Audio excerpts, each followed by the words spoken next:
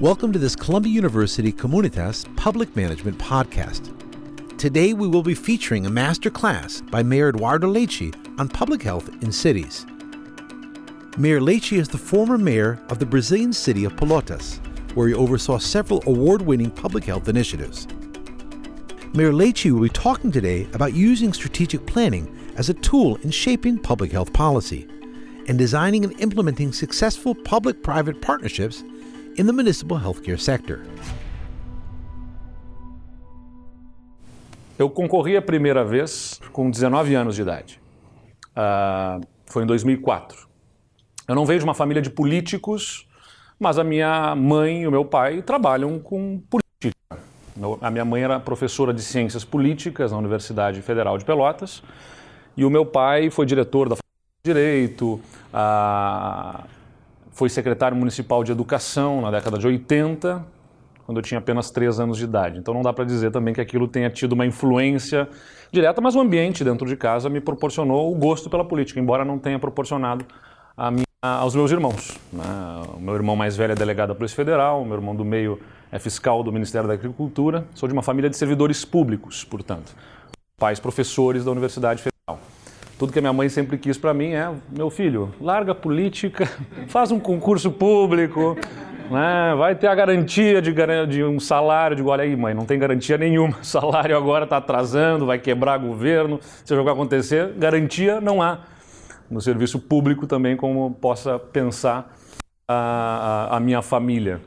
Mas eu gostei de política, me envolvi com política desde colégio, política estudantil, e fui coordenador de um projeto social em Pelotas quando eu tinha 18 anos de idade, que era um programa sobre conscientização de jovens no trânsito, bastante conhecido no estado e na região sul do país, chamado Fundação Tiago Gonzaga, projeto Vida Urgente.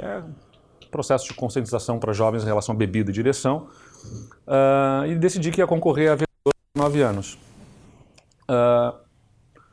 Boa parte dos meus amigos da minha turma, na época, falava comigo com uma admiração e depois eu sabia que pelas costas estavam falando: o que o Eduardo pensa que é, né? Ele está concorrendo a vereador agora.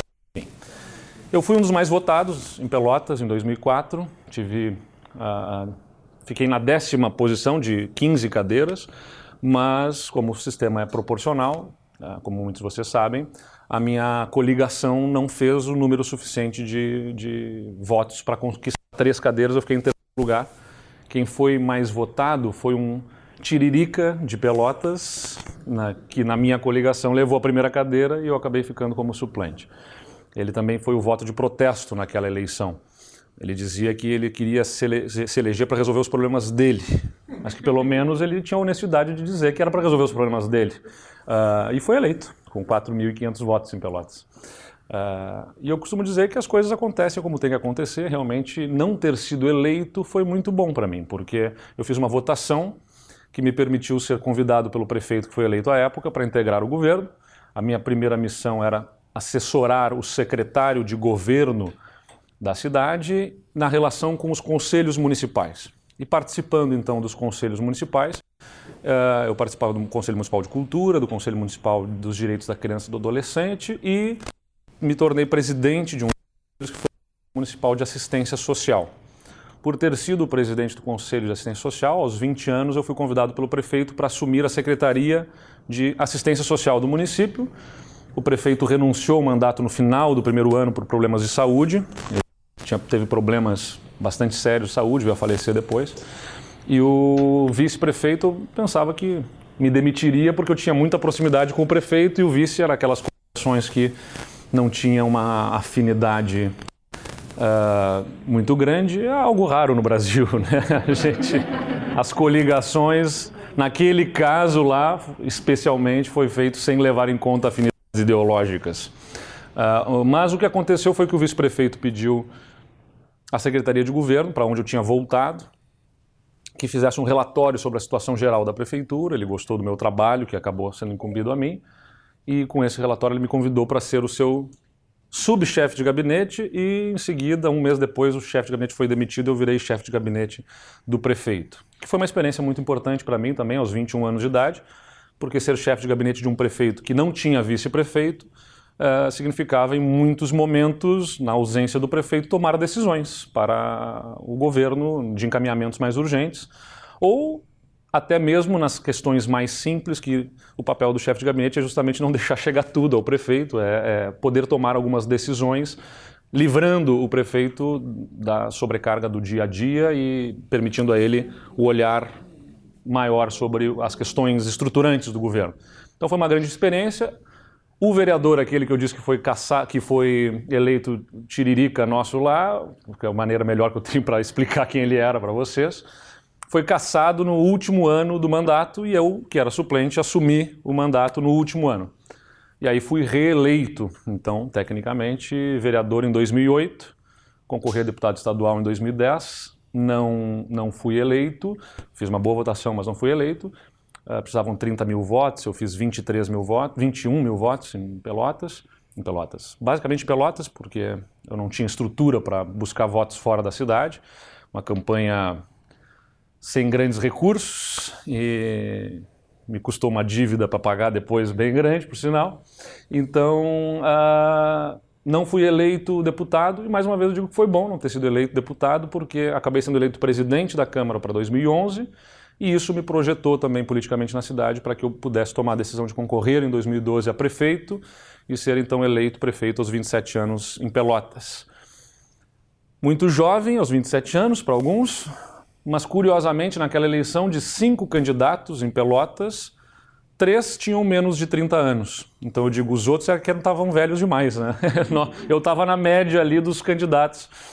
Eu era o mais jovem, depois tinha um outro candidato com 29, um outro com 30, e outros 2 candidatos de mais idade, com um em torno de 50, outro com 50 e poucos.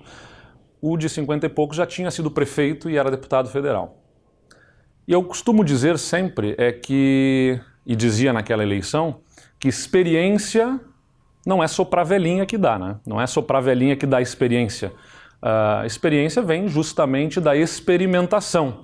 O que uma pessoa com mais idade pode não ter tido experiências ao longo da sua vida. Uma pessoa mais jovem pode ter experimentado mais coisas para se colocar com experiência suficiente para assumir desafios como esse. Naquela eleição, não tenho dúvida, só tinha mais experiência do que eu, quem já tinha sido prefeito. E uma má experiência na minha avaliação e na avaliação da população, que não tinha reconduzido, inclusive, quando ele tentou reeleição. Mas por já ter ocupado as posições de secretário municipal em 2 pastas, vereador, presidente da Câmara, me sentia realmente muito seguro para concorrer à prefeitura e governar a cidade, o que não quer dizer que saiba tudo sobre todas as coisas. Uma experiência suficiente para saber até que ninguém tem a experiência suficiente para nada. A gente sempre tem que ter a disposição de aprender com as pessoas e trazer as pessoas que realmente entendem dos assuntos para a volta da gente. Que parece tão elementar, mas na política é muito difícil, porque boa parte dos políticos tem medo de sombras, né? Tem medo de se cercar de pessoas mais qualificadas e, de certa forma, assumir a sua ignorância sobre alguns assuntos. Então, eu já vi muitas experiências nesse sentido de políticos que se cercam de pessoas piores, né? Para poder mandar nelas sem medo, enfim, e acaba não dando certo. Enquanto quando você tem a ousadia de trazer as pessoas melhores, ousadia na política brasileira, você não vai poder dar ordens que não sejam razoáveis, né? Ou que não sejam sustentadas em uma decisão minimamente técnica, racional. Então você se coloca numa condição de igual com os outros. E é isso que eu acho que a nova política deve ser no país. Realmente colocar as pessoas que entendem dos assuntos, compartilhar com elas as decisões e não exercer o poder simplesmente por poder para bater na mesa e tomar uma decisão e dizer que manda, né? Enfim, fizemos isso em Pelotas. O que a gente trabalhou lá foi identificando algumas áreas prioritárias. É claro que você tem que fazer composição política. Você tem uma Câmara de Vereadores, 21 vereadores no caso de Pelotas, se faz concessões, se faz composição. Na minha lógica política, você identifica quais são as áreas efetivamente prioritárias onde se quer fazer diferença e blinda ela de interferências políticas. Pode até haver algum tipo de indicação política, mas ela se submete a uma primeira avaliação técnica de capacidade de contribuição. Se blindam essas áreas para que elas realmente produzam os resultados, não apenas as secretarias meio, né, como a Secretaria de Finanças, aquelas que são as intermediárias, não são, né, de finalidade assim, objetiva de políticas públicas, mas também nas secretarias fins como educação, saúde e, na minha visão, especialmente planejamento urbano numa área, no espaço, no âmbito municipal, porque a de planejamento urbano é, como nós vimos na aula de ontem, determinante na qualidade de vida, né, e também sofre pressão muito grande de interesses econômicos. Então você tem que olhar para a secretaria com um cuidado especial para não condenar o futuro da cidade. Não adianta promover o maior investimento para a qualidade de vida neste momento e no longo prazo condenar-se a cidade a perder completamente essa condição. Então, dito isso, o segundo passo que eu tenho que falar é explicar rapidamente sobre Pelotas, né? Pelotas é uma cidade no sul do Brasil, né? Somos polo da região sul, estamos muito mais próximos do Uruguai, a gente tem até uma identidade muito grande com o Uruguai, na região de fronteira, estamos a 1 hora de carro da fronteira com o Uruguai, por Jaguarão, 2 horas pelo Chuí, e somos polo dessa região. Ontem eu estava explicando para algumas pessoas, inclusive acho que a Maria Cecília, lá quando jantamos juntos, que algumas pessoas não conhecem o Rio Grande do Sul e podem pensar que o Rio Grande do Sul é um estado diferenciado economicamente, ou que tenha sido no passado, ou que tenha uma condição econômica melhor, e na verdade nós temos uma desigualdade regional bastante acentuada, porque a metade sul do estado é a parte mais plana, que foi ocupada primeiro pelas grandes fazendas, com mão de obra escrava. Então nós temos uma população negra grande e uma desigualdade social enorme, enquanto a metade norte do estado, os campos dobrados da Serra Gaúcha, foram ocupados apenas no início do século XX com a imigração italiana e alemã. Aquela metade, então, se desenvolveu mais do ponto de vista industrial, enquanto a metade sul sofreu ao longo do século XX com problemas econômicos do fim do ciclo do charque, que era o que impulsionava a economia da pecuária, né, no sul do estado, que fez a região muito rica no século XIX, mas com uma desigualdade social tremenda, porque era muito rico para metade da população, a outra metade eram de escravos, com o que nós temos que conviver até hoje com essa desigualdade social oriunda desse processo de colonização. E também na metade do século, aliás, na década de 60, 70, a maior parte da população que migrou da zona rural para a zona urbana, com problemas econômicos que a região já enfrentava, se colocou em loteamentos e áreas de invasão na periferia da cidade, que até hoje a gente tem problemas de infraestrutura. Então, para dar uma ideia para vocês, se vocês olharem um mapa do Rio Grande do Sul, devia ter trazido aqui, não esqueci que deveria apresentar um pouco para entenderem a lógica da cidade, o mapa do Rio Grande do Sul, você vai ver que a metade norte é toda salpicada com pequenos municípios, enquanto a metade sul são municípios muito grandes, por conta das grandes fazendas, eram todos muito distantes os centros urbanos das cidades que se desenvolveram no sul do estado. E, consequentemente, você tem cidades mais espalhadas, em que você tem que espalhar serviços também por uma população mais vulnerável. Enquanto na metade norte, cidades menores, com mais riqueza, menos serviço para ser distribuído, menos dependência da população em relação ao governo. Isso nos faz, como eu falei para vocês, por exemplo, que eu estava falando da questão do desenvolvimento urbano, a periferia toda da cidade, nós temos 40% das ruas da cidade sem pavimentação. E a maior parte delas com esgoto a céu aberto, em Pelotas, né? Então, são 400 quilômetros de vias urbanas sem pavimentação, chão batido. A demanda por infraestrutura é muito grande na cidade, porque se permitiu que se desenvolvesse, especialmente na década de 70, ali, esses loteamentos sem infraestrutura. Abriam ruas e iam loteando e vendendo lotes, né, de qualquer jeito, e hoje em dia a cidade não tem recurso e capacidade para fazer o investimento todo necessário em infraestrutura urbana.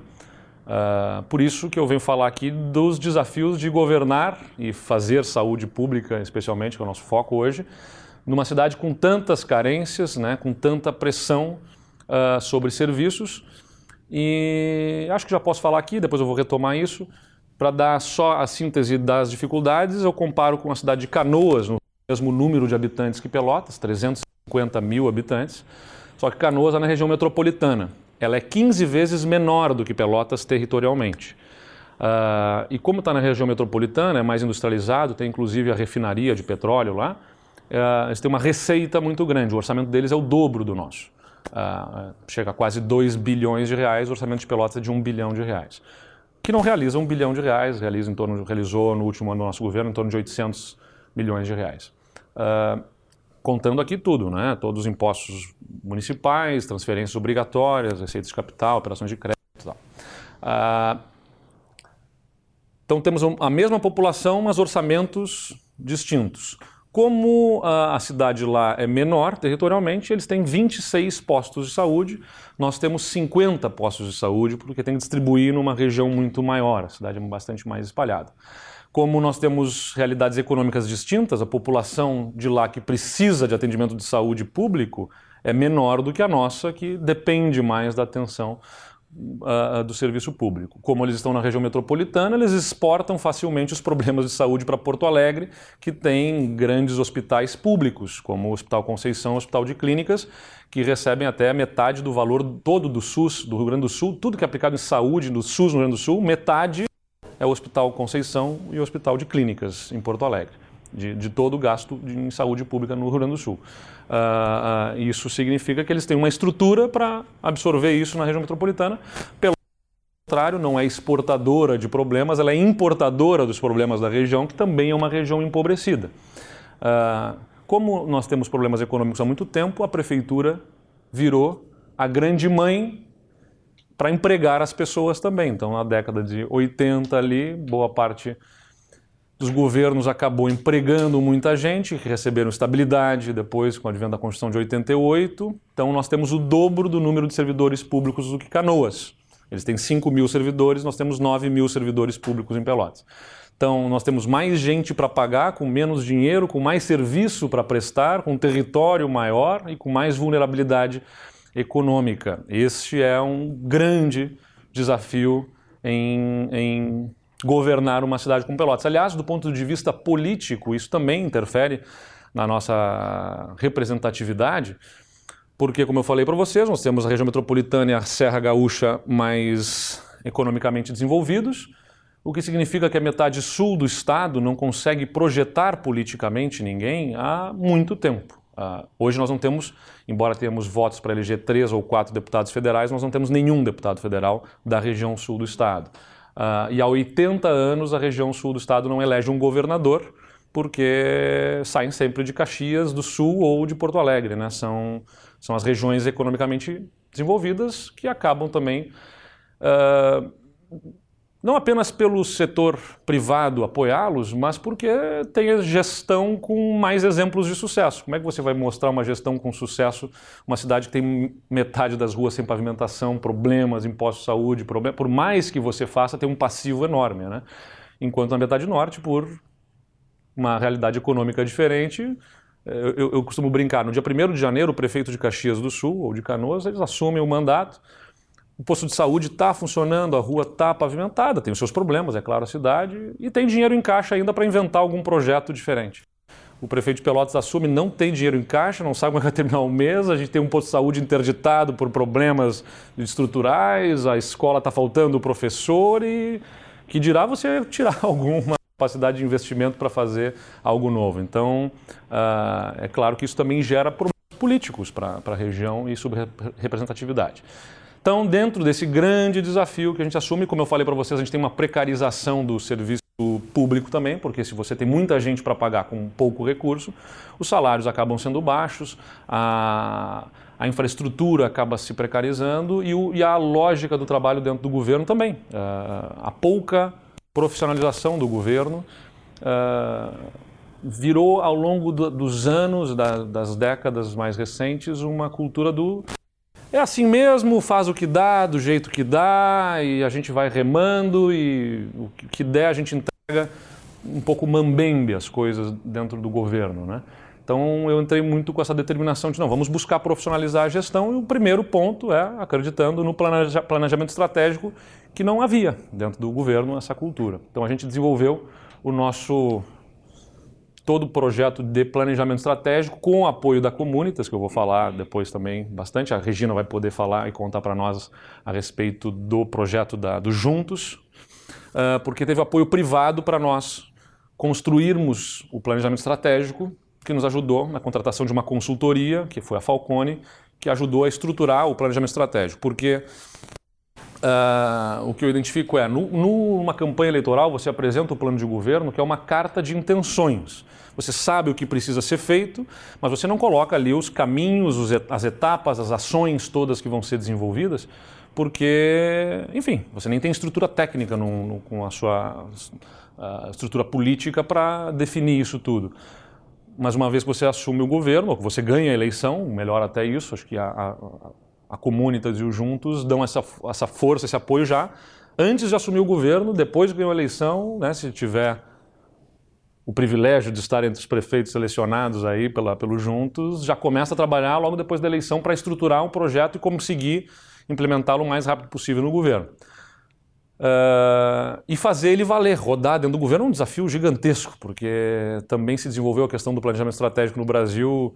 Nos últimos anos se fala muito sobre isso, mas eu vejo que não só no poder público, mas em iniciativa privada também, muitas vezes ele vira um quadrinho na parede, né? O pessoal está preocupado em ter missão, visão, valores, joga na parede, esquece aquilo, ninguém nunca mais olha e fica empoeirado lá. E um dos livros que eu li, que chama What to Ask the Person in the Mirror, agora não me lembro o nome do autor, mas chama, esse é o nome do livro, What to Ask the Person in the Mirror. Eu me lembro dele falando a respeito de tantas vezes quanto você repisar o seu planejamento estratégico, a sua missão, a sua visão, em reuniões de equipe, de grupo, nas suas filiais, seja onde é que for, se for iniciativa privada, ainda será pouco para fazer as pessoas assimilarem aquilo. Então, tem que ser chato mesmo. Todas as minhas reuniões de secretariado, todas as reuniões com a equipe, até com direção de escola, eu sempre começava falando, repetindo, né, missão, visão, valores, para que a gente pudesse daqui desenvolver os projetos. Então, dentro do que a gente desenvolveu aqui, a gente estabeleceu como missão, né, satisfazer a necessidade do cidadão por meio de prestação de serviços públicos qualificados e garantir a organização da cidade a partir do envolvimento comunitário, que era importante para nós, né, envolver a comunidade dentro do projeto do governo e da cidade, e do exemplo, né? O poder público tem que dar exemplo e tem que resgatar a confiança da população dando exemplo. E como visão, ser uma cidade organizada e bem cuidada, boa para se viver e fazer negócios, destacando-se por uma gestão eficiente, confiável, que entrega aos seus cidadãos serviços qualificados com ênfase em saúde e educação. Saúde já era o grande tema na campanha eleitoral. Assumimos esse compromisso forte aqui e colocamos dentro da nossa visão para que ela estivesse, claro, como falou o professor Amy, que você tem que fazer escolhas. Não vai dar para fazer tudo, a gente tem que escolher onde é que a gente vai atuar mais fortemente. Saúde e educação, que embora não fosse das primeiras demandas da população nas pesquisas de opinião, como eu falei para vocês, nós temos uma carência tão grande de infraestrutura, se você fizesse a pesquisa lá era saúde, depois buracos, pavimentação, depois, agora não lembro o que vinha, a educação vinha em quarto lugar, porque há a ilusão das pessoas de que conseguindo a vaga na escola está resolvido o seu problema, né? Elas não percebem que a educação brasileira é tão frágil que não está entregando ensino, aprendizagem para as crianças. Mas nós temos a obrigação, homens públicos, de compreender que o que realmente transforma o mundo é a educação e que é capaz de transformar a realidade da nossa sociedade. Então, embora não fosse uma demanda, a compreensão de visão de longo prazo para a cidade exige que se faça um esforço muito grande na educação. Organizada e bem cuidada, porque, como eu disse para vocês, com a realidade econômica tão difícil da cidade, ela se desorganizou ao longo do tempo, ocupação irregular de espaço público. Então, a gente definiu que atuaria fortemente para reorganizar a cidade. Mas não é o assunto da aula de hoje, então eu tenho que focar mais em saúde. Os valores que nós prezávamos, coragem, né, porque identificávamos que havia falta de coragem da classe política local para enfrentamento de problemas crônicos, como por exemplo ocupação de espaço público.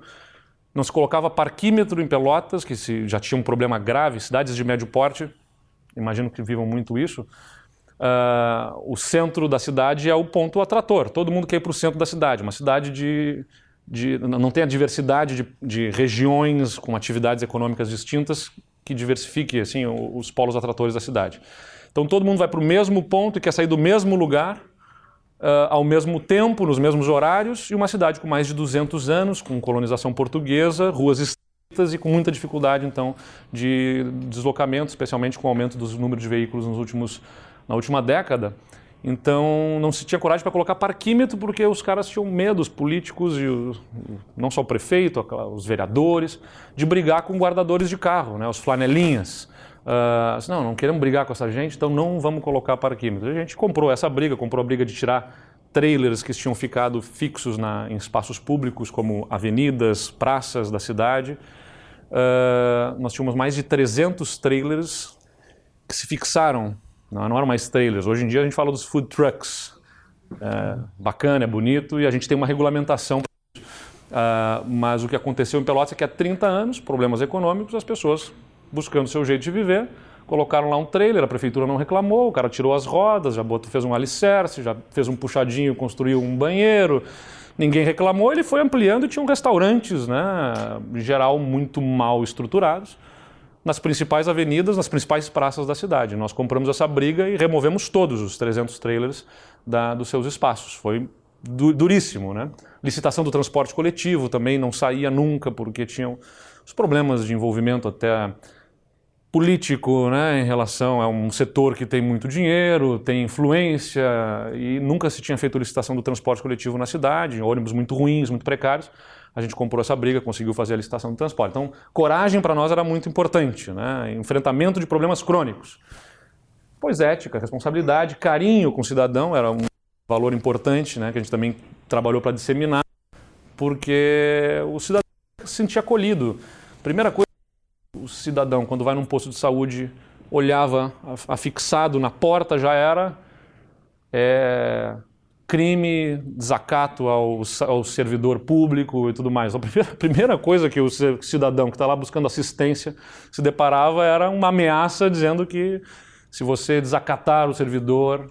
Então não é esse tipo de serviço que a gente quer prestar, é acolhimento, carinho, né, com o cidadão, transparência, eficiência, capricho, né, como eu disse, que numa cidade que com tantos problemas econômicos se criou a cultura de é assim mesmo, faz do jeito que dá, tem que pavimentar uma rua, pavimenta do jeito que der, porque nós não temos dinheiro e aí vamos fazer o que dá. Então a gente inverteu essa lógica e diz, olha, se não tem dinheiro para fazer tudo, não faz tudo, faz o que dá, mas faz bem feito. Ouvi uma frase esses dias de um amigo que dizia: quem não tem cão, não vá caçar. Não caça com gato. Essa cultura, quem não tem cão, caça com gato, então não vai caçar. Então, se não tem dinheiro para fazer tudo, faz menos, mas faz bem feito, né? Isso foi bastante importante para nós. Diálogo, valorização do mérito também importante como um valor. Tudo isso levou para o nosso mapa estratégico, que tinham esses eixos, né, essas dimensões aqui. E aqui estão os faróizinhos, porque em cada objetivo estratégico do objetivo estratégico é que nós desenvolvemos os projetos para atingimento dos objetivos. Então, como eu sempre insistia dentro do governo e também explicando isso para fora, o prefeito não acorda num dia e decide, vou reformar o posto de saúde, eu vou construir tal coisa. Você tem que ter um objetivo claro, né? E esses objetivos derivam daquele nosso planejamento, da nossa visão para a cidade. E no eixo da saúde, prestar assistência à saúde com carinho e eficiência. 6 projetos vinculados àquele objetivo. E ampliar e qualificar a rede de atendimento à saúde. 16 projetos, um está no verde, o outro está no amarelo, de quando eu tirei o print screen lá do nosso programa de gestão. Então vocês veem que tem ali os projetos todos elencados, porque desses objetivos é que vão sair. Aqui tem um desdobramento dos objetivos, então quando a gente fala em ampliar e qualificar a rede de atendimento à saúde, a gente está falando em estender o acesso da população aos serviços de urgência e emergência, bem como ampliar e qualificar o atendimento das unidades de saúde bucal, através do investimento em transporte, tecnologia, infraestrutura, como unidade de pronto-atendimento, que não tinha na cidade, a gente criou a primeira. A única porta aberta que tinha em Pelotas era o pronto-socorro, então se misturava tudo lá dentro, né? Do politraumatismo, a criança com problema respiratório no inverno, então era muito ruim esse atendimento. A unidade básica de saúde, centro de especialidades de odontologia, garantia do abastecimento de materiais e medicamentos, que também era sempre um desafio conseguir abastecer essa rede toda. Capacitação dos trabalhadores, gestores e prestadores, contratualização de serviços de média e alta complexidade, fortalecer e articular a rede de assistência à saúde mental, especialmente em relação aos usuários de drogas. Prestar assistência à saúde com carinho e eficiência era o outro objetivo. Então, dentro disso está compreendido prevenir e controlar doenças e agravos através da vigilância, agilizar o processo de atendimento e internação dos pacientes, com a regulação dos serviços contratualizados no SUS, em consultas, exames e leitos, reduzir a transmissão e contração de doenças através da promoção de programas educativos, também no ambiente escolar, reduzir taxas de mortalidade materna, neonatal e infantil, melhorar a assistência à saúde do idoso e portadores de doenças crônicas, fomentando o carinho no atendimento e capacitando os profissionais de saúde vinculados. Tudo isso ia para o nosso sistema de gestão, né, que a gente chama de Programa de Gestão Estratégica, o PROGES, que foi desenvolvido com o apoio da Públicas, como eu falei para vocês, veio com a consultoria da Falcone, mas o desenvolvimento do sistema foi na nossa companhia de informática do município, né? A prefeitura tem uma empresa de informática, tem um bom conhecimento técnico, também tem uma série de problemas, evidentemente, mas tem uma capacidade técnica boa e foi aproveitada nisso, então se desenvolveu o sistema. Então a gente seria tudo dentro do sistema, né? Por exemplo, aqui está a unidade de pronto-atendimento da Avenida Bento Gonçalves, está dentro do eixo Saúde Agora, que tem esse objetivo estratégico da ampliação e qualificação da rede de atendimento, o programa, a descrição do programa, né? O objetivo, porque tudo isso aqui a gente desenvolveu e ainda se está aprimorando e melhorando esse sistema para que ele possa ser exibido publicamente também. Essa é a nossa grande missão lá em Pelotas. Ter um programa de gestão que sirva para gestão, mas que seja também aberto ao público para que a população possa acompanhar, monitorar. Então, quando a gente coloca aqui a descrição e tudo mais, é para que as pessoas consigam compreender aquilo. Quando a gente tomou a decisão lá, quando a gente teve o apoio da Públicas, a Públicas atua em pelo menos 4 frentes, Regina, 5. Uma delas é gestão, e dentro da gestão outras prefeituras optaram por trabalhar gestão fiscal. Como o governo que nos antecedeu tinha feito já um trabalho com o INDG, ainda na época que não era Falcone, em gestão fiscal, eles até terminaram o governo com desequilíbrio, nós tivemos que equilibrar, mas eu entendia que não era o caso de nós refazermos aquele trabalho, era só reacender o que já tinha sido feito dentro da prefeitura, nós não optamos por não trabalhar nisso, mas tivemos, claro, um grande esforço de equilíbrio de receita e despesa, né?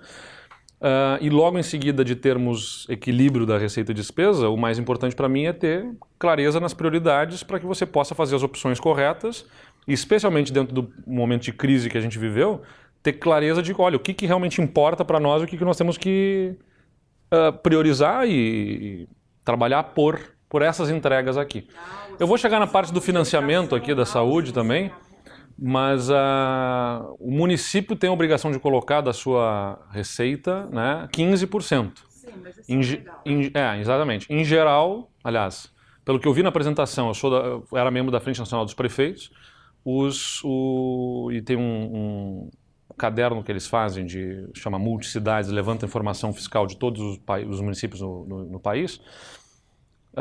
Dos 5.500 municípios, acho que 5.400 aplicam bem mais do que os 15%. É muito difícil o município aplicar perto dos 15%. Então, Pelotas gira em torno de 19% a 20% da aplicação da sua receita. Outros municípios vão mais do que isso, muitos municípios vão a 25%, né, 27%. Aliás, na questão do esforço de controle de receita e despesa, o que ficou claro para mim é o seguinte: o governo que nos antecedeu aplicou mais em saúde do que nós percentualmente. O último ano deles terminou em 21%, 22%. Eu não tenho dúvida que a saúde melhorou muito no nosso governo porque aplicamos melhor o recurso. Também só simplesmente botamos 25% na saúde não significa nenhuma melhoria de qualidade na saúde, porque Pelotas não tem hospitais públicos. Só tem um hospital público, que é o Hospital da Universidade Federal de Pelotas, que é muito pequeno. Então a gente contratualiza serviços com os hospitais filantrópicos, especialmente o Hospital de Clínicas da Universidade Católica, o Hospital da Beneficência Portuguesa e a Santa Casa de Misericórdia. Então a gente contratualiza com eles. É um grande ralo de gastos esse se você não tem o controle da produção dos hospitais, né? Porque vai muito dinheiro e muitas vezes o controle, as auditorias não são corretamente realizadas e os hospitais, como têm as suas dificuldades próprias de gestão também, estão sempre pedindo por mais e pressionando por mais recursos. Então se você não tiver um controle adequado, você vai colocar muito dinheiro e não vai produzir mais resultados para a população. Então eu vou chegar na lógica também do financiamento aqui em seguida. Não, que nada. Então, enfim, aqui estão todas essas as lâminas. O que eu queria mostrar, a minha equipe lá, que eu pedi para dar uma roupagem nova, mais bonita na minha apresentação, não tiraram daqui, que era justamente a parte que mostra que a gente faz o controle dos projetos, porque estão vendo aqui que tem data de início prevista e data de término prevista. E aí tem a página que tem passo a passo daquele projeto. Então, lançamento do edital, quem responde por aquilo, qual é o prazo que tem, todas as pessoas estão inseridas no sistema, e no dia que se está a 10% do vencimento do prazo dele, acusa já a luz amarela, o farol amarelo, né? Se encerrou o prazo sem ter cumprido, é o farol vermelho.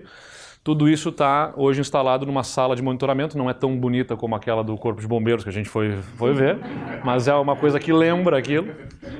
No gabinete do prefeito eu coloquei os monitores com... O princípio é o mesmo. Com todos esses faróis e com a comunicação com a Secretaria de Planejamento. Então a Secretaria de Planejamento também tem todo um sistema de governança que foi estabelecido, de reuniões, etapas, né, os monitores dos projetos dentro da Secretaria de Planejamento que acompanham a Secretaria FIM, no caso a saúde, né, nesses projetos.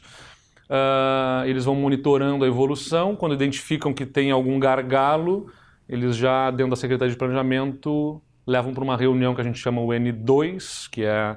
no meu caso, no meu governo, era a vice-prefeita e alguns secretários e técnicos que tentavam achar a solução para aquele gargalo. Se não conseguirem solucionar ali, aí sim sobe ao N1, que é a reunião do secretário de planejamento com o prefeito, para a tomada de decisão. Então é uma forma da gente garantir o andamento dos projetos sem cair tudo na mesa do prefeito. Também você não pode criar o vício dos secretários toda hora resolverem com o prefeito, senão não precisa secretário, né? O prefeito vai resolver tudo. E também para que as coisas tenham um andamento num fluxo adequado. E aí, com esse sistema que a gente instalou, as comunicações vêm da Secretaria de Planejamento direto, no monitor então isso ficou pronto nos meus últimos meses de governo. Quem está aproveitando é a minha sucessora agora, a minha vice-prefeita que assumiu o mandato lá, porque já um dos monitores é subindo as mensagens da Secretaria de Planejamento. Então, um dia da semana... Eu já dedicava a isso, a Paula também está fazendo isso. Eu tenho que reler todas as mensagens ali para ver o que tem, tomar decisões naqueles projetos já para algum problema que tenha surgido.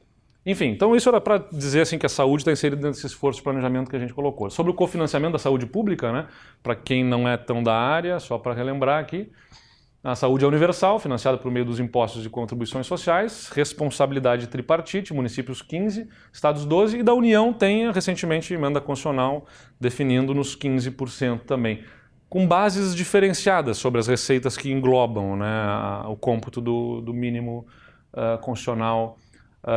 O estado do Rio Grande do Sul tem muita dificuldade na questão dos 12%, é um outro problema que a gente enfrenta, que é a pressão grande sobre os municípios para a sua parcela de responsabilidade. O Estado do Rio Grande do Sul não consegue aplicar 12% há muitos anos. E aí o Tribunal de Contas, depois, que a gente chama no Rio Grande do Sul, não é o Tribunal de Contas do Estado, é o Tribunal de Contas dos prefeitos. Porque os prefeitos são fortemente atacados. Se o cara não cumpriu os 15%, acabou a vida dele ali, né? O governador do Estado não tem um governador responsabilizado por não ter aplicado os 12%. Então... O que eu tenho aqui como informação também de evolução de participação no financiamento da saúde no Brasil é que a União, em 95, financiava 75% dos gastos de saúde no Brasil eram relativos à União, os municípios 7%. E o que aconteceu, o último dado que me passaram foi de 2010, a União tem 45% de participação no financiamento, os municípios cresceram para 28%, né? Ou seja, pressão na porta do prefeito, judicialização da saúde também acaba empurrando para o prefeito as decisões judiciais, mesmo que aquela situação não seja de responsabilidade de financiamento do município, a porta que o oficial de justiça consegue bater, né, é a do prefeito. Então o juiz já despacha isso para... Esse dado quem me passou foi o CONASEMS, na verdade, o Conselho Nacional dos Secretários de Saúde. Tá. Secretários Municipais de Saúde. E aqui tem também lá deles, da apresentação deles, o investimento dos países, né, sobre o PIB. Então o Brasil investe ali 8,9% dentro do que os outros países investem em saúde. Aqui é investimento total de saúde, mas com a diferença de que isso também foi me passado lá pelo CONASEMS. Eles não me colocaram qual é a fonte deles, né? Me desculpem por isso. Mas o investimento público nesse país representa 70% do gasto, no Brasil 42%. Então, de tudo que se gasta em saúde, na verdade, a maior parte no Brasil ainda é privado. E nós temos um sistema de atendimento universal que é recente, no final das contas, né? O SUS, vem da Constituição de 88, 90 tem a lei do SUS. A gente garante atendimento universal, mas nós não temos financiamento que sustente isso. É uma discussão que eu entendo que o país precisa ter sobre o que, afinal, que nós vamos financiar em saúde, porque tratamentos muito caros para situações muito específicas acabam consumindo o orçamento que deixa de ir para o atendimento de saúde da maioria da população, que não fabrica dinheiro, né? Então, já vou te passar aqui a palavra, Julieta. A gente tem a situação do seguinte, um processo judicial, surge um tratamento novo que custa centenas de milhares ou milhões de reais, né? E não tem garantia de resultado, mas se aquela pessoa judicializar, o juiz dará a decisão e você vai bloquear na conta da prefeitura 1 milhão de reais, que vai sair da onde? Do seu investimento em saúde. Eu vou ter que cortar em medicamento, reformas, tecnologia, que vai deixar de atender uma parcela maior da população. Então é um dilema grande, mas que precisa ser debatido no país se a gente quer entregar resultados para a maior parte da população, né? Thank you for joining us on this Columbia University Comunitas Public Management podcast. Please join us for other podcasts here on this website.